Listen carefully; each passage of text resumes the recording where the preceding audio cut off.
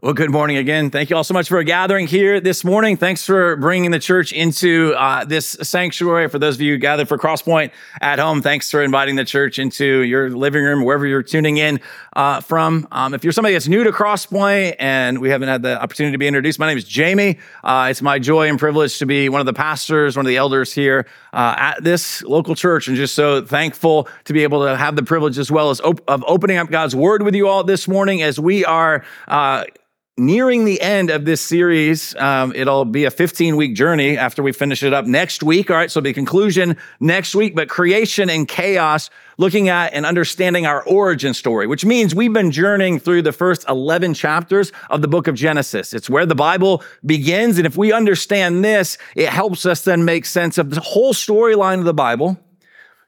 And then as great as that is, it also helps then make sense of like your life and my life and our life together as the church, as the people of God. What does it even look like to be the church? And Genesis is just one of my favorite books. And it's been a joy to be able to just kind of camp out in these texts and to take our time going through this. And so this morning, we find ourselves in Genesis chapter 9. It's the conclusion to chapter 9. And I want to invite you to turn there. I'd love for you to have God's Word in front of you so you can use one of the Bibles that are in the pews this morning, or if you brought your own Bible, you can also scan the QR code that's in the pew in front of you, and that'll bring up a little menu on your phone, and you'll see a thing that says sermon notes. If you click there, the text will be there, as well as space to take notes, and things that'll be up on the screen will be there.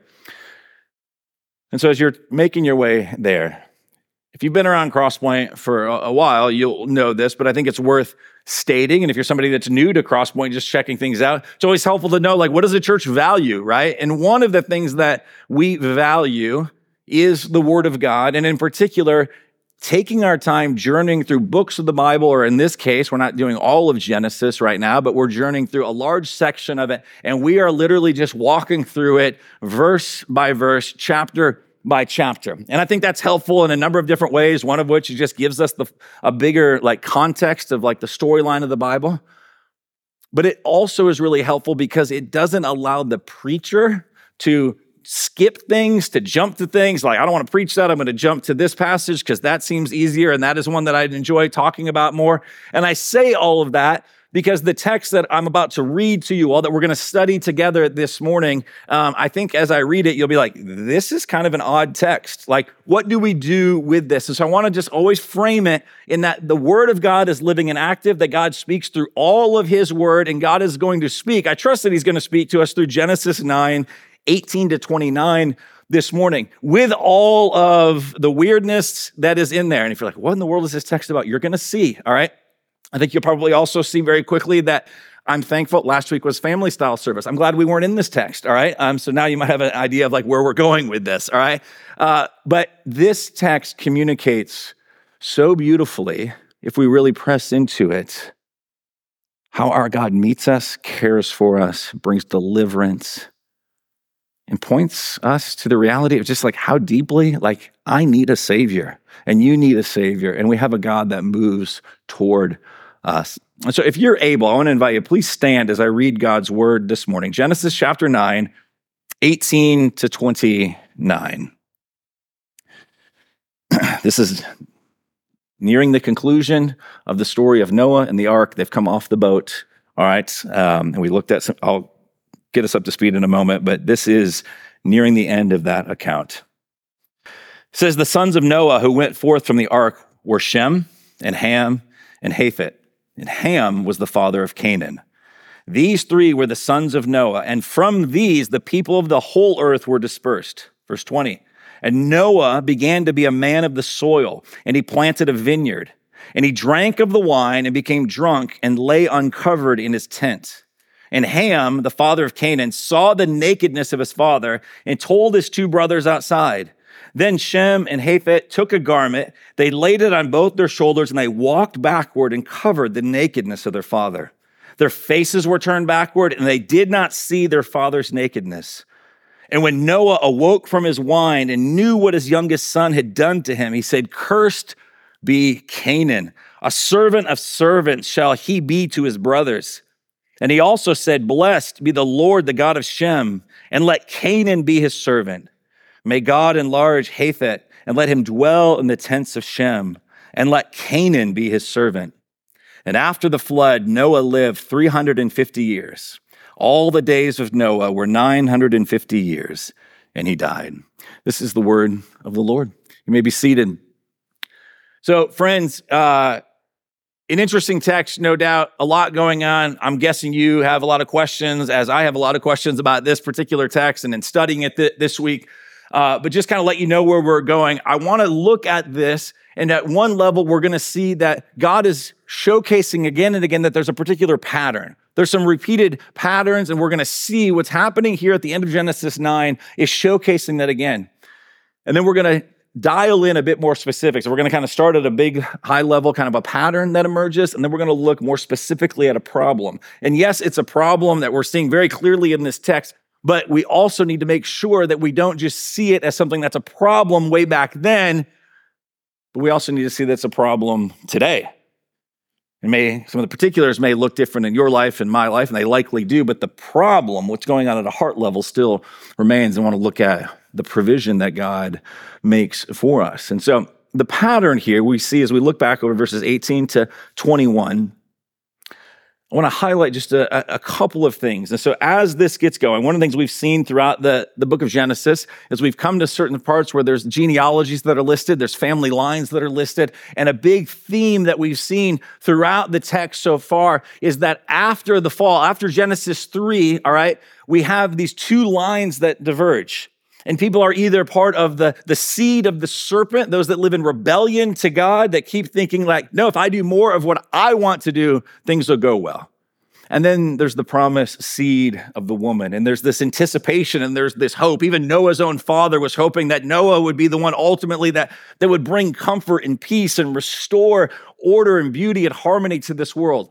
And we know at this point in the story that there has not been that order and beauty. And so God sends a flood and he literally destroys all of the earth. The chaotic waters come back over the earth. Creation itself is collapsing in on itself. And yet we looked last week and over the last couple weeks, that God spared Noah and his wife and his sons and his daughters-in-law, right? And the animals. And they were all brought on this gigantic ship, this ark. And as we looked last week, they emerged from the ark.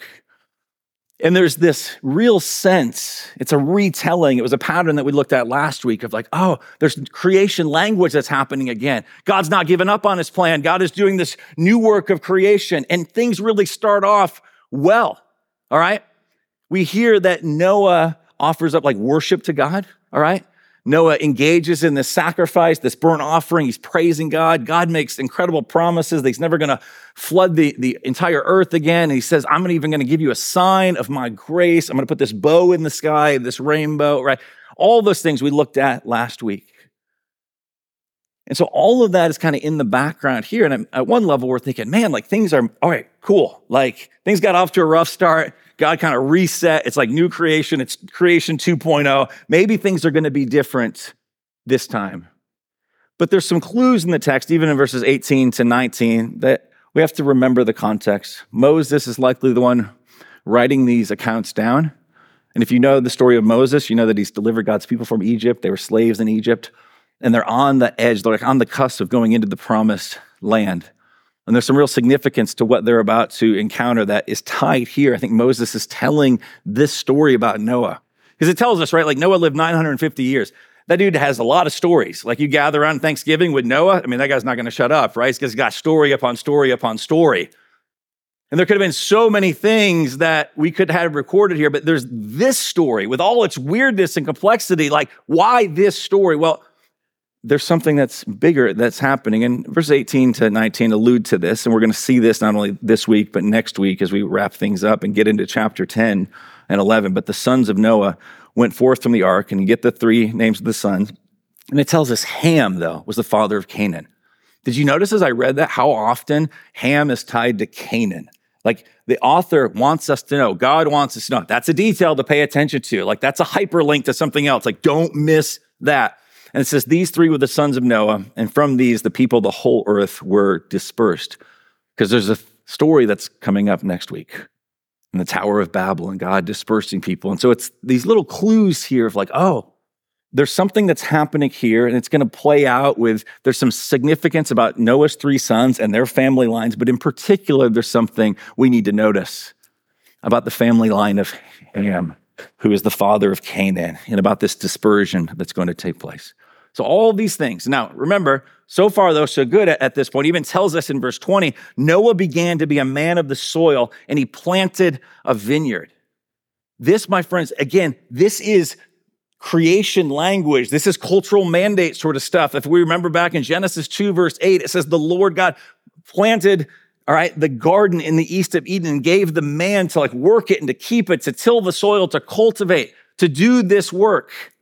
And so right here, we've seen, as we looked at last week, Noah worships God, God gives promises, there's the bow in the sky, everything is good. And it even says, Noah then began to be a man of the soil. And the word man in the Hebrew is Adam, all right, where we get the name Adam. And the soil or the dirt or the ground is the Adama. And so Noah began to be an Adam of the Adama. This is all Genesis 1 and 2 language. We're meant to see this. And then it says he planted a vineyard. What is Noah doing? He's being a gardener like Adam and Eve were first called to be, to cultivate the earth, to steward it. He's a gardener, all right? He planted specifically a vineyard. Now, we don't know if Noah was the first one. Was he the first one to ever plant a vineyard, to grow grapes and to figure out what one can do with grapes to get them to ferment and to turn into wine? We don't know that, but it's the first mention of it.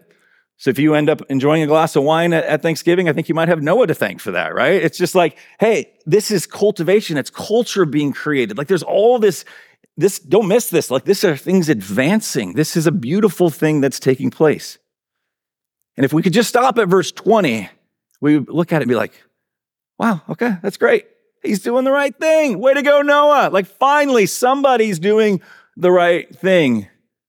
But then verse 21, and he drank of the wine and became drunk, and he lay uncovered in his tent.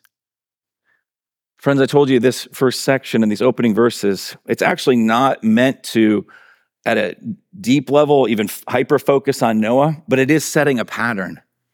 And it's setting a pattern, or it's highlighting a pattern of things that took place in Genesis 1 and 2. But this right here, this verse 21 is also reminding us of the pattern. It's reminding us of the foolishness, the folly of Adam and Eve reaching for the fruit. And now what do we see taking place here? We've got another man who in a different way is reaching for the fruit.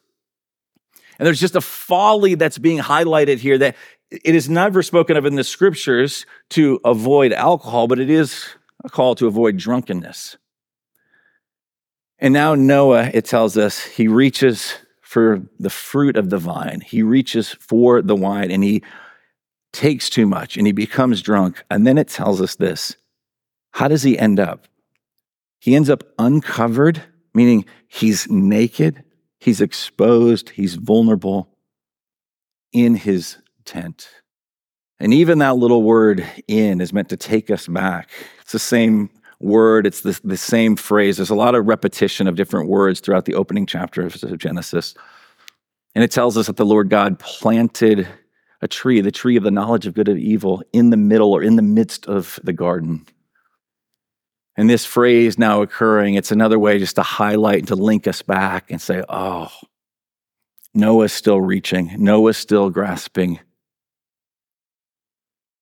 And the story is playing out again and again, because how did it work for Adam and Eve after they reached for the fruit? Were they able to become God like the serpent had promised them? No, they end up realizing that they were naked and they felt shame, and there's this invasion that takes place and things begin to unravel.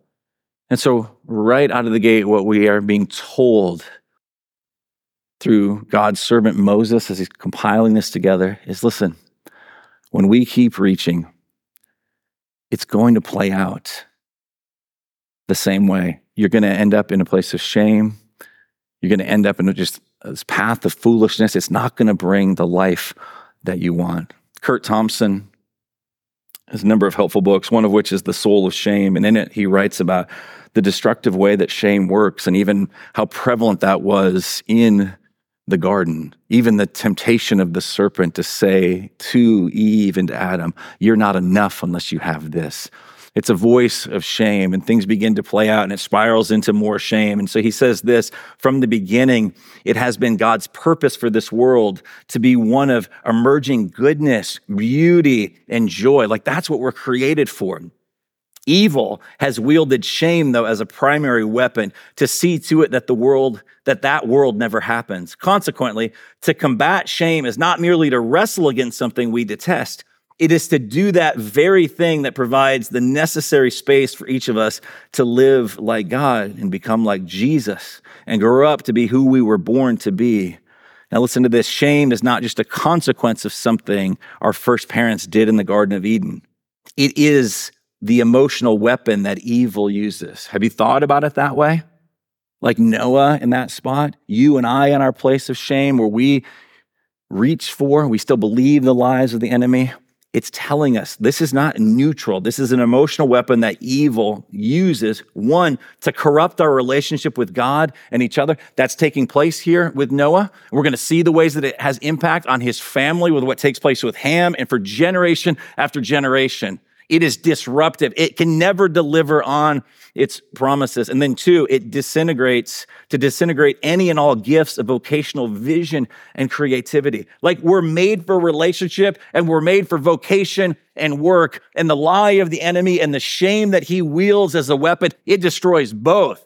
It just wants to destroy our relationship vertically with God, horizontally with other people, and with the work that he has given us to do. So even in the good work that Noah is doing of cultivating the grapes to turn into wine, to enjoy a drink, it goes too far and it leads to nakedness. It leads to shame. And it's this picture, again, on repeat of Genesis 3 is just happening over and over and over again.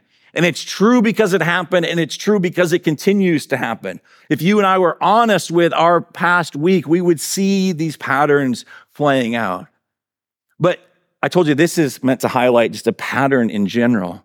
It's meant to go further, though.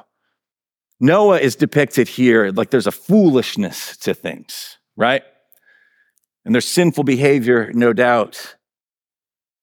But there's an even deeper rebellion that is highlighted as we look at really what this deeper problem is and the interaction and what takes place with his son Ham. That there's a rebellion there that highlights a pattern, yes, of Genesis 3, but also a pattern of Genesis 4. Do you remember Genesis 4? Where you have the first brothers, Cain and Abel. And God comes to Cain in love and says, sin is crouching at your door, but you must master it. You must subdue it. Do not give in to it. And Cain pays no regard and he kills his brother Abel. And from that point on, what do we begin to see? The outworkings of the fall and the disintegration of relationships vertically with God, horizontally. I mean, even brothers can't get along. And so we have this disintegration, and work gets out of whack, and you have people in the line of Cain that represents the seed of the serpent. And there's more murder, and there's more strife, and there's more bragging about these atrocities. But there's this hope.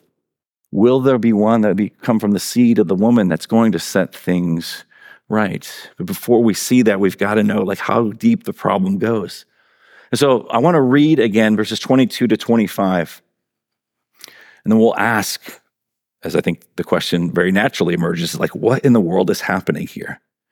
So Noah, there he is. He's in his tent. He's uncovered in this tent.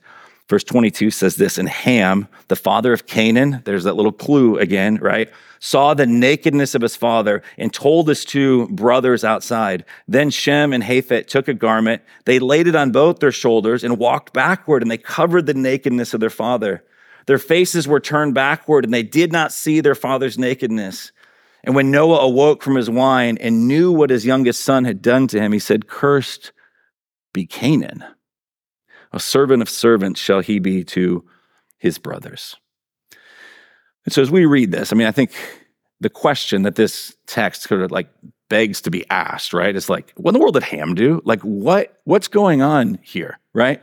And so just as is probably fairly obvious, but I will state this again as a caveat, a bit of a nuanced disclaimer in this. Like, there's some really difficult things in this. It's difficult to know how to interpret it, to understand it, and then even further to be like, what does this have to do with your life and my life? Like, what in the world is this like dysfunctional family doing thousands of years ago? Like, what does it have to say to me, like right here in this moment? And I hope by God's grace that we will see more truly and clearly, but we've got to press in a bit. And this, what's in here is obviously like, it can be awkward to talk about. It can be disturbing, right? At the very least, it's a horrible, horrific depiction of somebody who should have been caring for his father, sinning against his father. And all of us, here's the reality, we're all here at one level through our own foolishness and folly and rebellion, where we end up, right, ashamed because of the ways that we've sinned. We need to own that, repent of that, press into that, be reminded of the grace of Jesus. And then there's also things that you carry, that's shame that has nothing to do with what you've done, but it's been what's done to you. And even reading an account like this, we can start to feel it even like in our bodies, like physically being like anxious, things beginning to well up. It's like, I don't want to think about these things. And these are hard things to be thinking through. I mean, imagine, like Noah, who in faith built this boat. He's not a perfect man, but he built this boat and he brought his sons and he brought Ham on that boat. And he was part of the rescue mission of Ham and the woman that Ham had married. And then they'd come off, but we don't know the exact passage of time, right? But I've just found myself all week even being just like curious about things for Noah. There's a respect, obviously, that the two other brothers have for their dad as they come in and they clothe him and they won't even look on his nakedness. And we'll talk about that more culturally, what that means in a moment. And I know this is just speculation on my part, but like, man, it sure seems possible that if we were curious about Noah's story, that we might learn that there's not a lot of people left. It's telling us like, it's from these people, all of humanity is going to come forth again, right? And one of them turns against his father, turns against his own flesh and blood. This horrific story is playing out again. And to be curious about Noah's story, at one level, I think it kind of makes sense even that he would reach for the vine and that he would overconsume. Think about like all that Noah has endured, right? You think about like how traumatic, like legit capital T trauma it would be to have seen the world destroyed, the people that you like grew up with. This is a hard thing. Was he just trying to escape? Be understandable if he was, right? All these things that are running through, and I don't think it's even the main point of this text, but my mind runs there. I'm curious about it. We have a son in Ham who had no curiosity, seemingly had no empathy, but saw an opportunity to assert his power and his dominance and his control. And so, friends, when we think about, what did Ham do? It tells us Ham, the father of Canaan, saw the nakedness of the father, and he told his two brothers outside. There's a lot of different interpretations. We don't have time to get into all this. I don't even know if you want to get into all of these, right? There's lots of speculation down through the years. One theory, all right, would be that Ham, what is being spoken of here, like Jewish interpreters that would debate the scriptures, some believe that Ham went in and he castrated his father. Others believe that this is speaking of an act of like sexual violence by a son against his father. Regardless of which, like, we're talking like the horrible things. I think there's likely one of two things that I'm most convinced of. It wouldn't be the first two that I just shared. And the two that I want to share, I think regardless of which one you think is most compelling, I think ultimately they're highlighting similar themes for us to pay attention to. And so at one level, when you see this, he saw the nakedness of his father, and then it says he went and told his two brothers outside, right? And then it tells us that what did they do? Like they respond by taking a blanket. They're not even going to look at their father, right? They're going to cover their father up. Like they're caring for him. They're doing what good sons should do. And what is Ham doing? Ham is reveling in the shame and the brokenness of his father. He is delighting in the disgrace of his dad. I mean, that is horrible. And in a culture of this kind of honor, shame culture, to see, and the scriptures speak of this numerous places, to see the nakedness of one, like that could be a shameful thing. And the right response would have been like Shem and Japheth to go and to cover up their father. But rather than covering him up and Ham not being curious about his father, not being empathetic toward his father and what he saw an opportunity to assert his control. And I'll unpack that more in a moment. And then he's bragging about it. He goes and he tells the brothers not, let's help dad, but rather this posture of mocking, deriding, like all these things that are playing out. Bruce Waltke has a great commentary, this Old Testament scholar, on the book of Genesis. And he speaks of one of the interpretations simply would be related to, and still horrific, like this voyeuristic behavior of Ham that's intent on something. He says it this way: voyeurism in general violates another's dignity and robs that one of his or her instinctive desire for privacy and for propriety. You see this phrase? It is a form of domination. There's an asserting of power and control by Ham as he sees his father and then speaks of it. Like there's something going on at a heart level here for Ham. Worse yet, he dishonors his father, whom he should have revered in any case, and then increases this dishonor by proclaiming it to others. Moses, compiling this, is the one, right, who would be given the law and would be given the 10 commandments, and in there, honor your father and mother. Like it's one of the big 10, right? And this here is like it's so clearly a violation of this. And so at one level, there's that interpretation. But I think there's something else that even presses in even more into the wickedness that I also think is taking place here. So when we read again, father of Canaan, it's beginning to tell us, it doesn't say Ham, all right? It says Ham, but it highlights the father of Canaan. It's meant to tell us about this group of people that Moses is going to lead into the promised land. And who are they going to encounter? They're going to encounter the Canaanites. And Moses is telling this in a way to say, hey, here's the origin of some of these people. Here's what you're up against. And when God tells you to drive them out, he has good reason to do so. And so he's giving a bit of the backstory. And then it says, saw the nakedness. Now that could simply mean, like what we just looked at, interpretation one, sort of this voyeuristic, he saw it. But it also has other connotations in the scriptures that I want to read to you in just a moment. And then it says, and he told his brothers outside. I told you this, there's a pattern, right, of Genesis 3. There's a pattern of Genesis 4. As we read further in Genesis 4, after Cain kills Abel, eventually we meet a man named Lamech. Do you remember Lamech, who's got multiple wives? He commits horrible atrocities. He kills fellow image bearers. And what does he do? He writes a worship song to himself about his power and domination. That's how sick and twisted Lamech is. He's bragging about it. And this language here, again, I think is reminiscent. I think we're supposed to see, it's happening again. And so as we think about this, and we think about the father of Canaan, and we think about this replaying of scenarios that happen in Genesis 3 and Genesis 4, if we were to flip ahead to the book of Leviticus, right?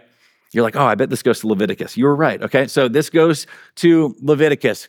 And in the early portion of Leviticus 18, God is telling the people, listen, I brought you out of Egypt. Do not behave like the people did in Egypt. And now I'm about to bring you into Canaan, and do not follow their ways.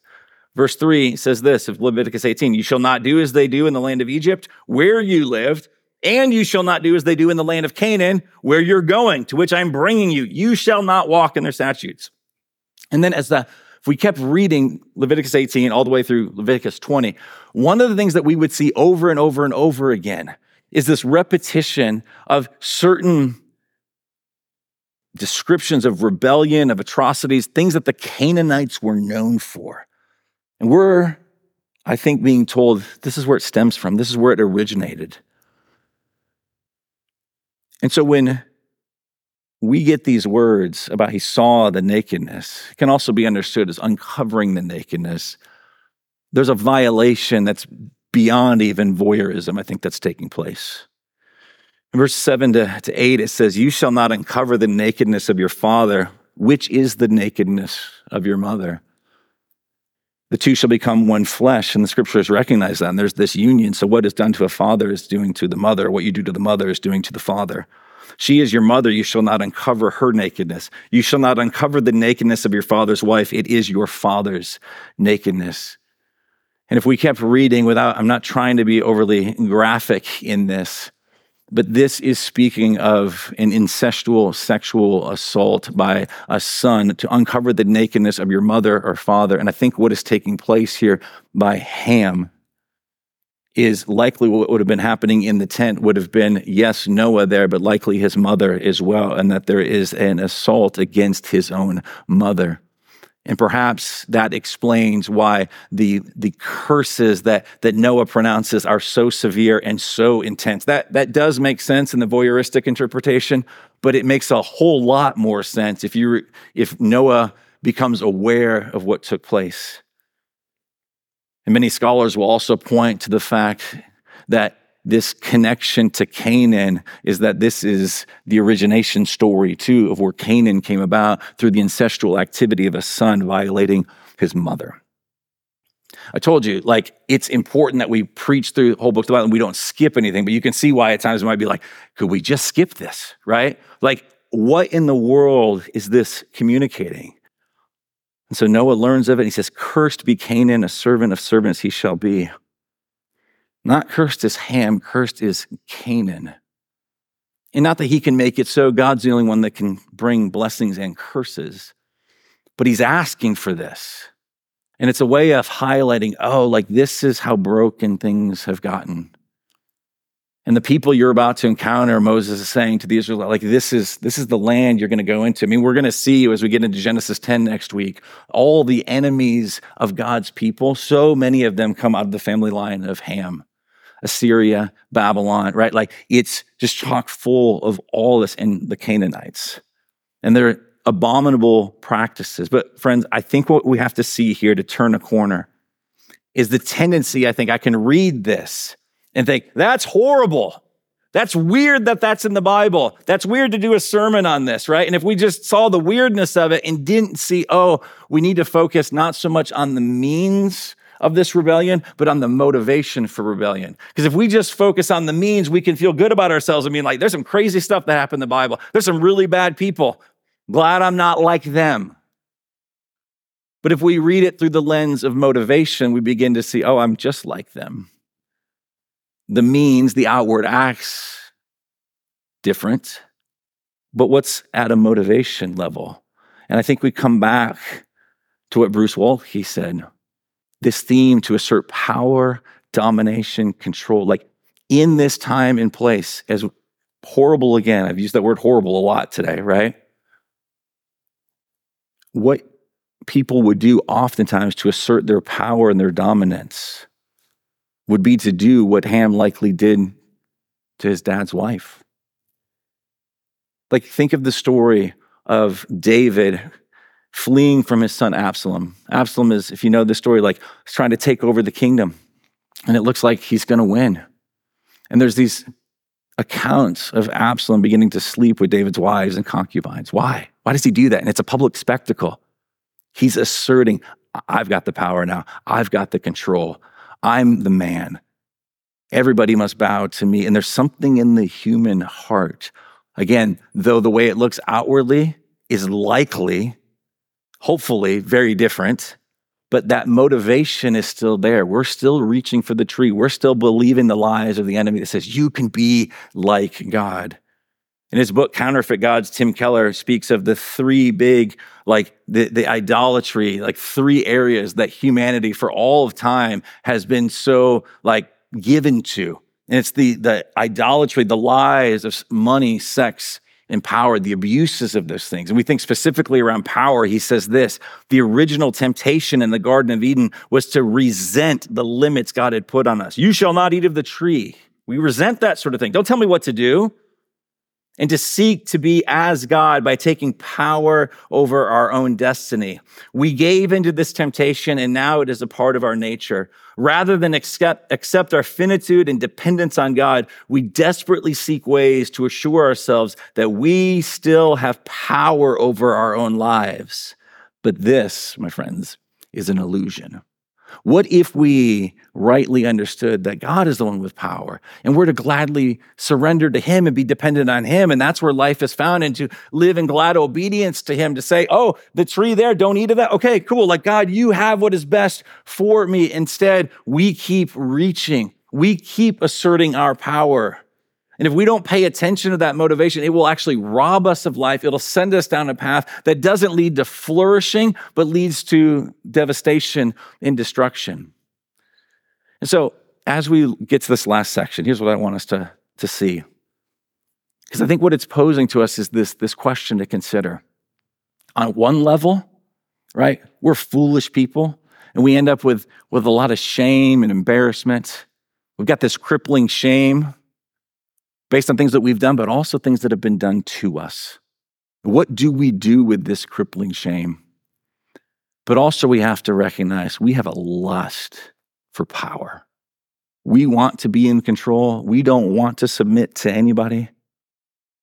We are these elevated individuals. Like, we want, if it could be known, we might never state this, but if it can be known, like, we want to be treated as a God. We want our will to be done more than God's will to be done. What in the world can help us overcome that lust for power and the crippling shame that we feel? If we see this story with those themes, do you see how it actually starts to apply to us and all of our modern sensibilities and our issues in 2023? It's an ancient story, but it's a fresh story. It's a here and now story. I don't know what to do with the shame that I carry. I don't know what to do with the ways that I've sinned and been sinned against. And I don't know always what to do about this part in me that still longs for power and control. What do I actually need to do? What do I need to look to? And the calling, the invitation, as we see these last couple of verses, is to see and to look toward the provision that God makes. And so, yes, God, this section ends with this sort of blessing and curses, right? He says, blessed be the Lord, the God of Shem. Let Canaan be his servant. It's a blessing of God. It doesn't say blessed be Shem. It's like the God of Shem. And Shem becomes the people of God, right? And Abraham's going to come from that line that we're going to meet at the end of Genesis 11 and into Genesis 12, which we looked at last year in a series, right? Like, it's all of that. But again, there's these curses that are being pronounced. And friends, the only way that my shame is going to be dealt with and your shame is going to be dealt with, and this lust for power and control, like, how is that going to be put to death, is when we realize that this story is pointing to an ultimate story. We talk about this often, and we're going to keep talking about it because I'm so prone to forget it. We need to be reminded over and over again how every story is telling the one story of Jesus. And Jesus is the one who says, for the joy that was set before him, endured the cross, scorning its shame. Do you realize, to deal with your shame, that Jesus himself, the God-man, the one who never had sinned against anybody, who's only sinned against, was stripped naked, endured the ultimate shame and mockery and derision, was nailed to a Roman cross, and the people that had claimed that they were his followers, like, mocked him and spit upon him, deserted him. There he was for all the world, all the passerbyers to see, the place of ultimate humiliation, completely uncovered, completely undone, that he would go to that depth so that as he was uncovered and as he declared it was finished, that you, if you're in Christ, could be clothed now with the righteousness of Jesus. That you're no longer defined by the ways that you have sinned and been sinned against, but there is a righteousness that you now possess that nobody can touch, that nobody can take away from you, that no circumstance can take away from you. Nobody can violate that. It is sure. It is in Christ. Jesus right now is guarding that inheritance for you. He's got it. He has got you. So at one level, it deals with our shame, but also this need for power.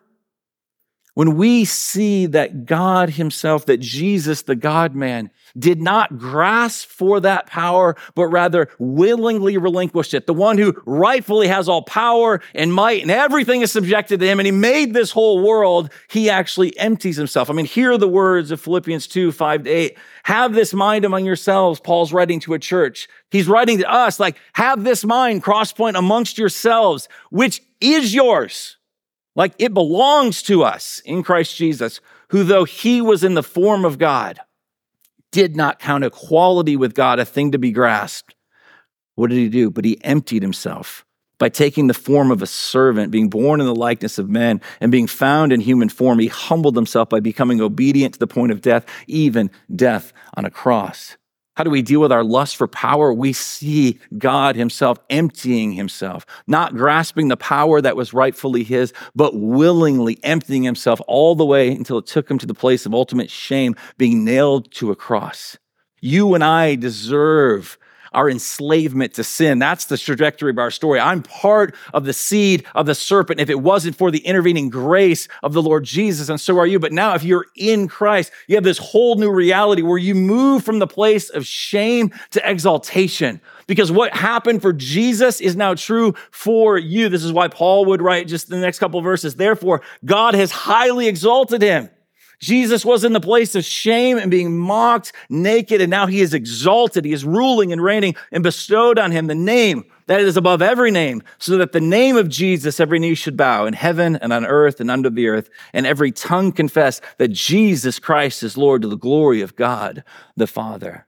Friends, may this story point us to the reality that Jesus has dealt with our shame, and that Jesus has showed us, like, listen, you are now what is true. Jesus, you've been exalted. That's you in Christ. That's me in Christ. And now we get to use the power that we have, not to make a name for ourselves and not to keep reaching for that fruit, but rather to use our power in a way to empty ourselves of it for the benefit and the good of our neighbors and for this world, and to point them to Jesus so that everyone might be caught up in this vision of making the name of Jesus more famous. Like, let's be the church. Let's do this together. And so an obscure, weird story out of Genesis 9 points us to the reality of our deep need and Jesus' great provision for us. This meal we're going to partake together in just a moment is a reminder, a means of his grace toward us to remind us of what he has done. So as the worship team comes back up, let me pray for us.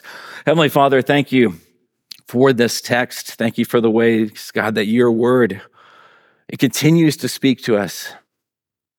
Even as we seek to understand in its cultural, historical context and things that seem so bizarre and weird and horrific, God, we pray that by the power of your Spirit, you would illuminate our minds and our hearts to hear what is from you, to hear the truth of the gospel, to be reminded the new identities that we have. May this meal that we partake in now, may it nourish us and sustain us.